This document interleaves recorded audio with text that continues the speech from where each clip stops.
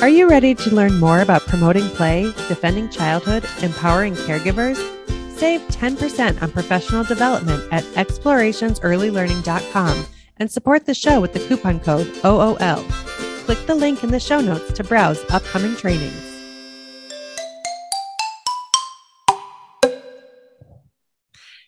Hello, welcome to Out of Line. Hi, Candis. Hi, Annie.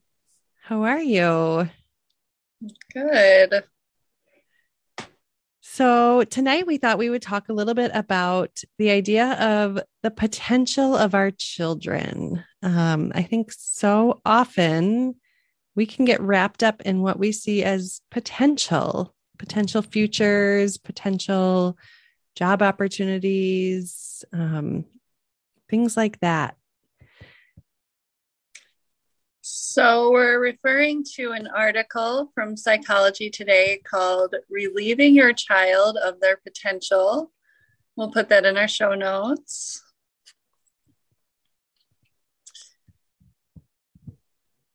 A quote from the article: "It's very easy for potential to slip from possibility to expectation." And that's what we're focusing on today, is the way that we expect our children to live up to their potential or even their potential interests. Yeah, definitely.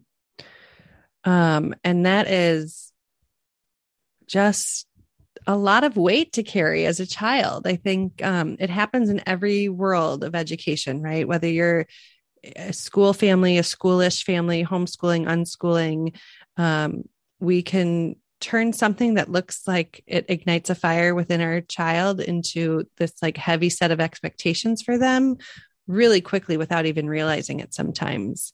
I know myself, like my oldest, when he was just a few months old, I had a maternity leave. I was a working mom, and I had a short amount of time off with him. So we did an infant music class. And I remember then being like, oh, he's so musical. I should make sure he's always in music. Like, he's a 2-month-old. He does not need to be like training for future symphony orchestras that he can be a part of. But it's just really easy to think of our kids as the potential that they hold and not just who they are in their current moment. And we get wrapped up in that really, really easily. Yeah, I mean, even seeing, like, my son's really interested. He loves his trampoline. I'm like, oh, he loves the trampoline. Maybe I should like get him into trampoline classes. And for the audience, your son is 4. Yeah. Yeah. So it's hard to just kind of sit back and notice when an interest comes up and just allow it to be that, just to be something your child likes, an interest, and it doesn't have to have any expectations or pressure attached. Yeah. And I don't know, like, when we shifted into that, because I feel like growing up as a kid, and maybe this was just my family, but I'm one of 5 kids. My parents, were busy people. I kind of felt like there was no emphasis on like potential or what I was going to be when I grew up, or, it was just kind of like, get through it. But it feels like maybe there's a new emphasis on information. And I think in general these days we over prepare and overthink. Being a parent has shifted from a noun to a verb, right? Parenting. We feel like we're constantly molding our children into what comes next instead of just appreciating the now. We are recording on the day that I spend my day with a group that we call the Flying Squad. Flying Squad is a network of programs around the world, actually, that are more for kind of that preteen, adolescent age group. They all vary in specifics on the age group that they serve. But the idea is that you get kids out into the real world and let them be part of their community, their city, their environment around them.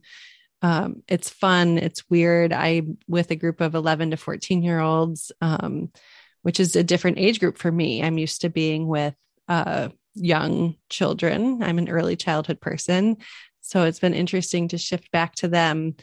And I don't know what expectations I had going in. We meet once a week, but I know at first I kind of felt like, are we doing enough? Are we doing enough? Maybe we should be touring colleges and, meeting local politicians and hearing about potential jobs. And we really just hang out. Most weeks we meet at the public library and figure out what we're doing for the day from there. But for whatever reason today with that group, it kind of clicked in a new way for me. My role with them, and this probably carries over to my role as a mother and my role in the rest of the education, we're serving through our Agile Learning Center is my role is to simply bear witness to their existence without expectations. And when I think about it that way, it's really powerful, and it's really incredible to think that I might be the only person in their life who's doing that for them, who has zero expectation or zero, I'm not putting any pressure on them to be one way or another because I don't care. I'm not their parent. I care. I want them to be happy and healthy.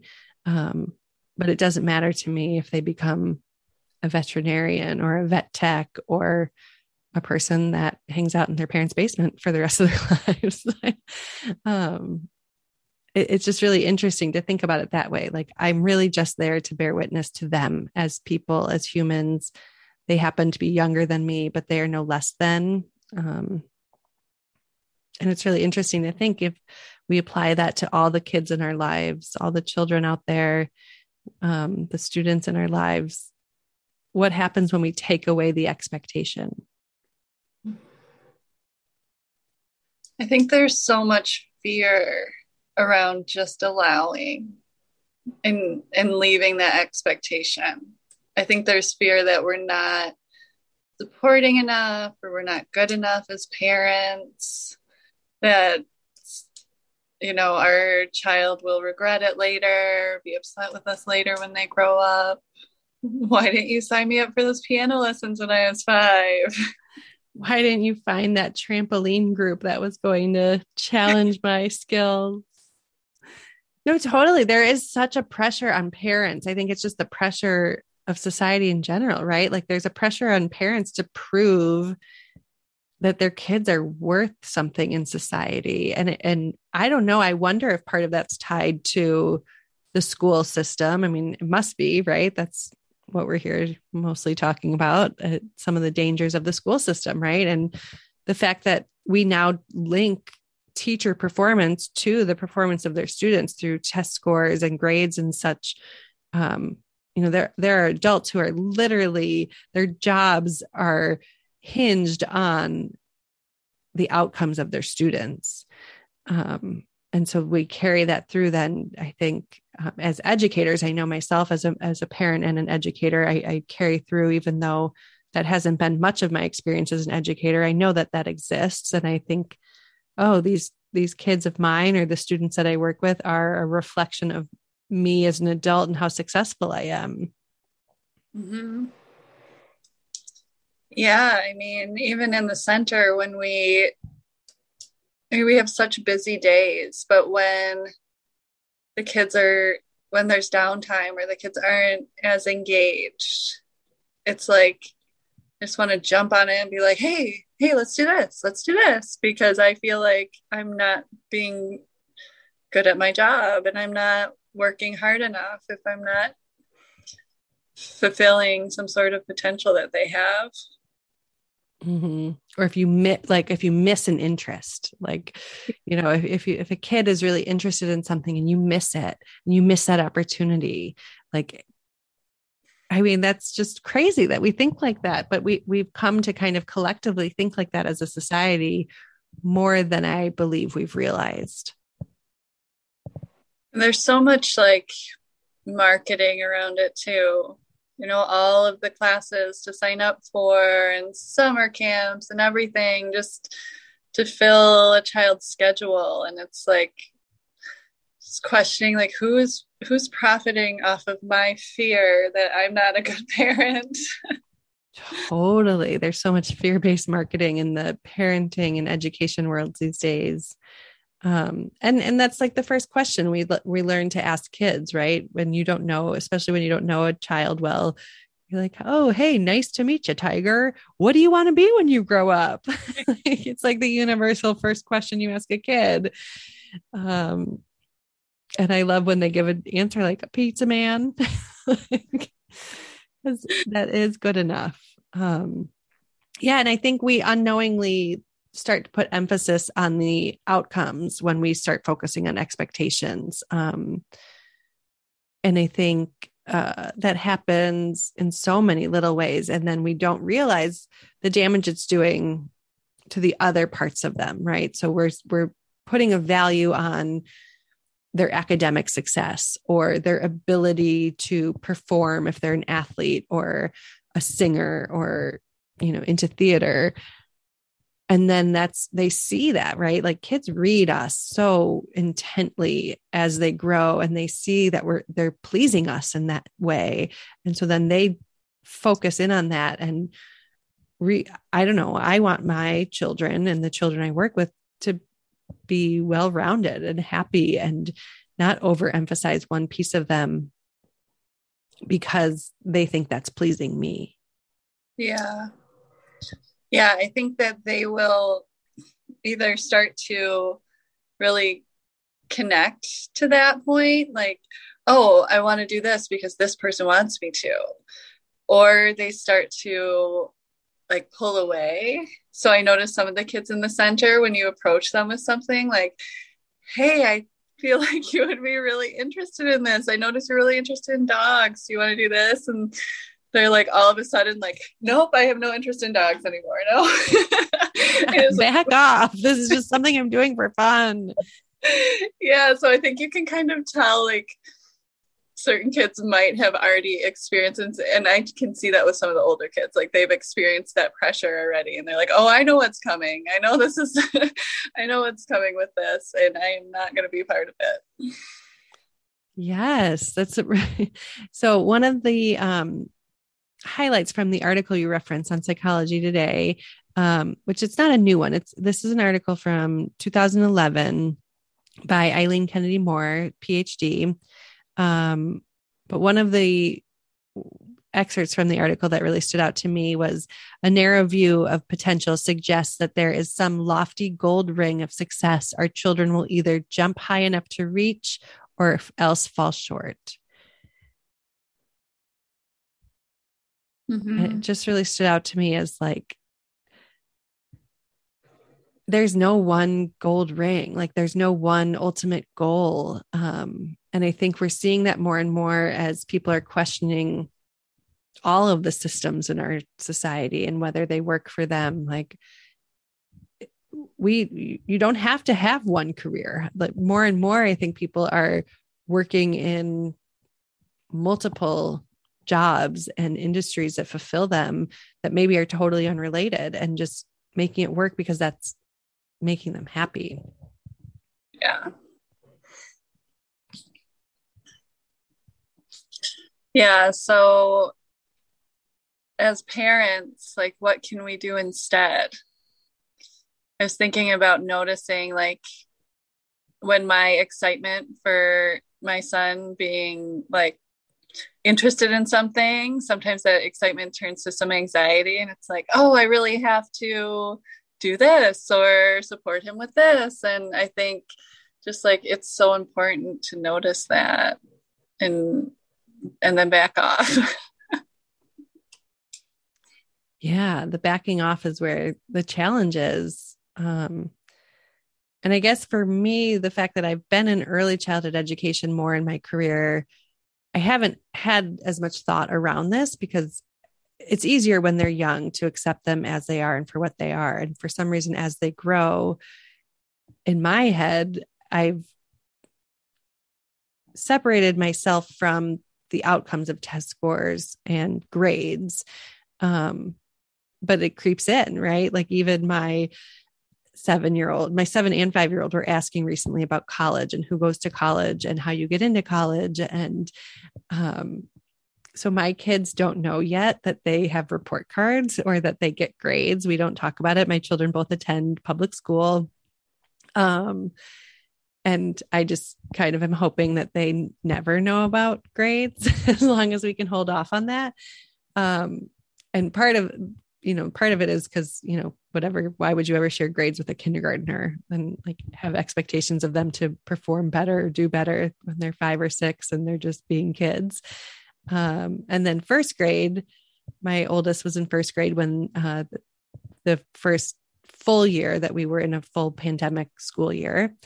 And he was doing virtual learning in the entire year. The entire school was for the first half. And then he stayed virtual when some went back hybrid. And so he changed teachers midway through the year, and his grades went from failing grades, and they were failing at things like ability to retell a story, where like the kid had just told me like every single plot detail of every single Star Wars movie ever built on the way to school that morning.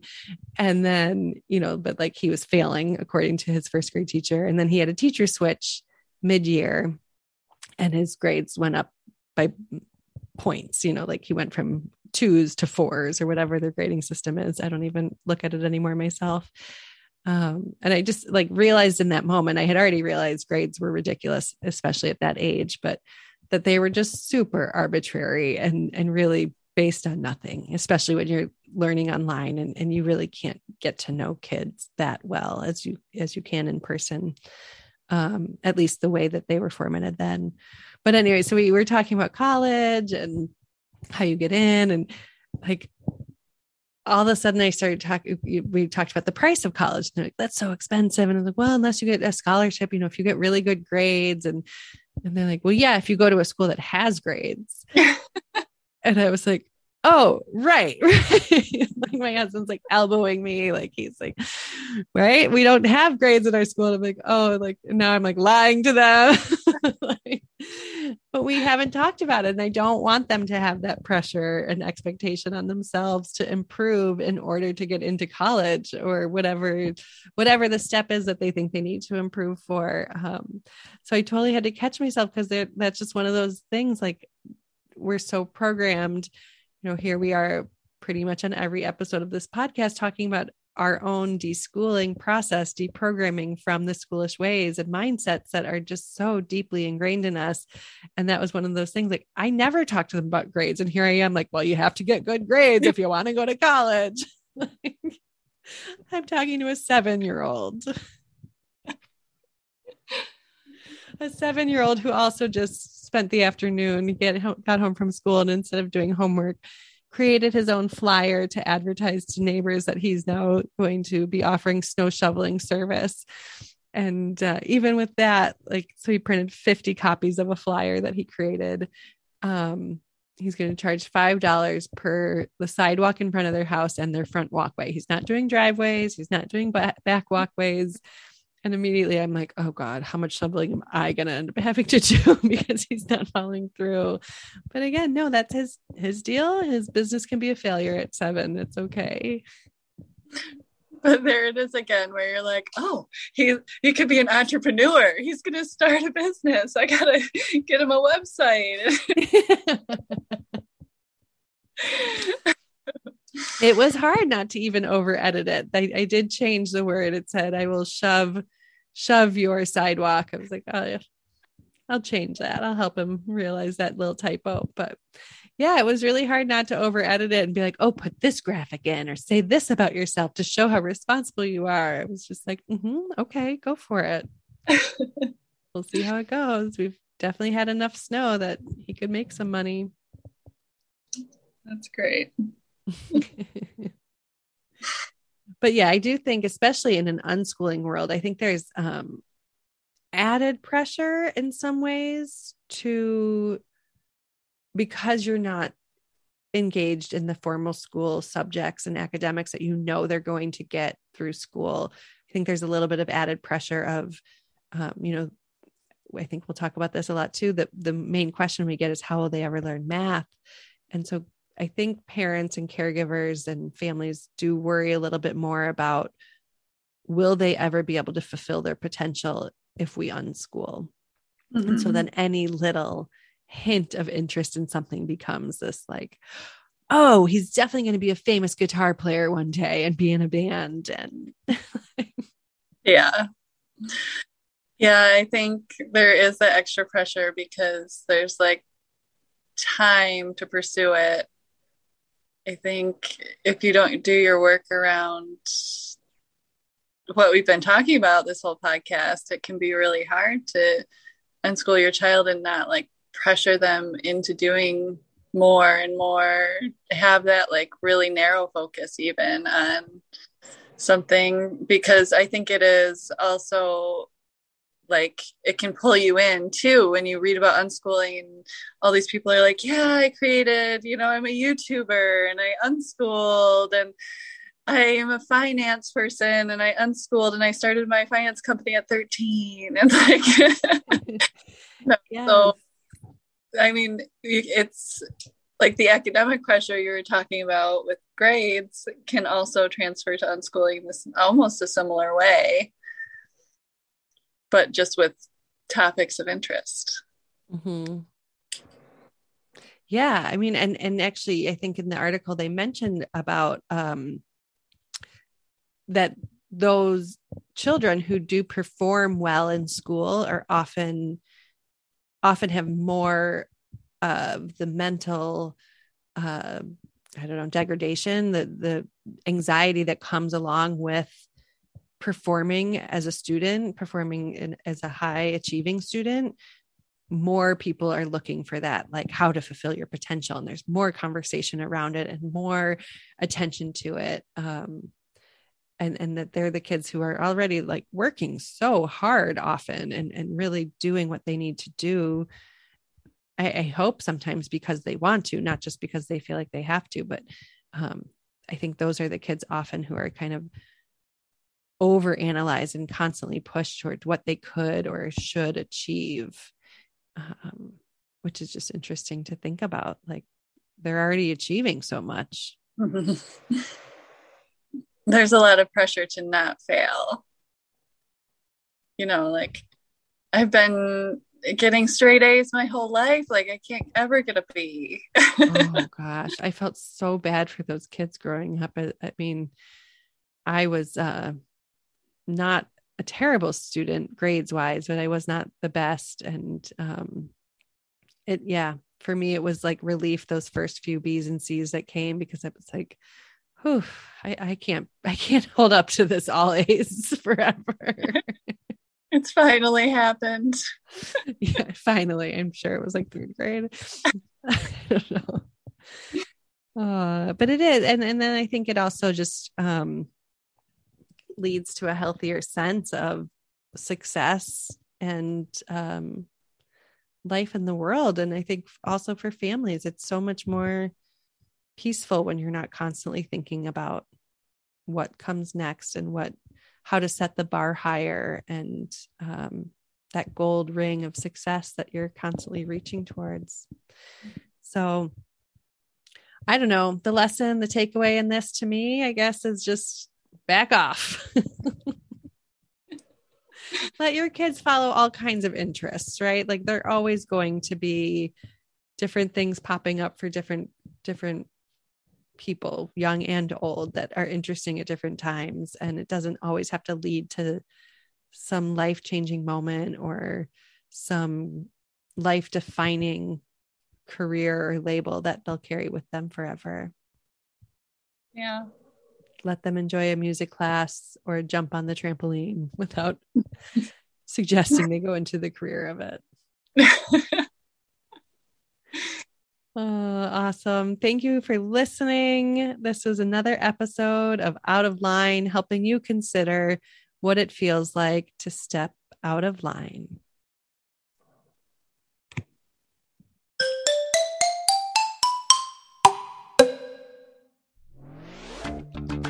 It's time to become a member of Playvolution HQ and Explorations Early Learning. There's a free option and 3 paid patron level options. All come with free stuff and ongoing automatic training and merch discounts. For For as little as $1 a month, you can become a patron. That supports our work, and you get premium stuff like early access to fresh podcast episodes. Go to explorationsearlylearning.com/membership or click the link in this episode's description to learn more.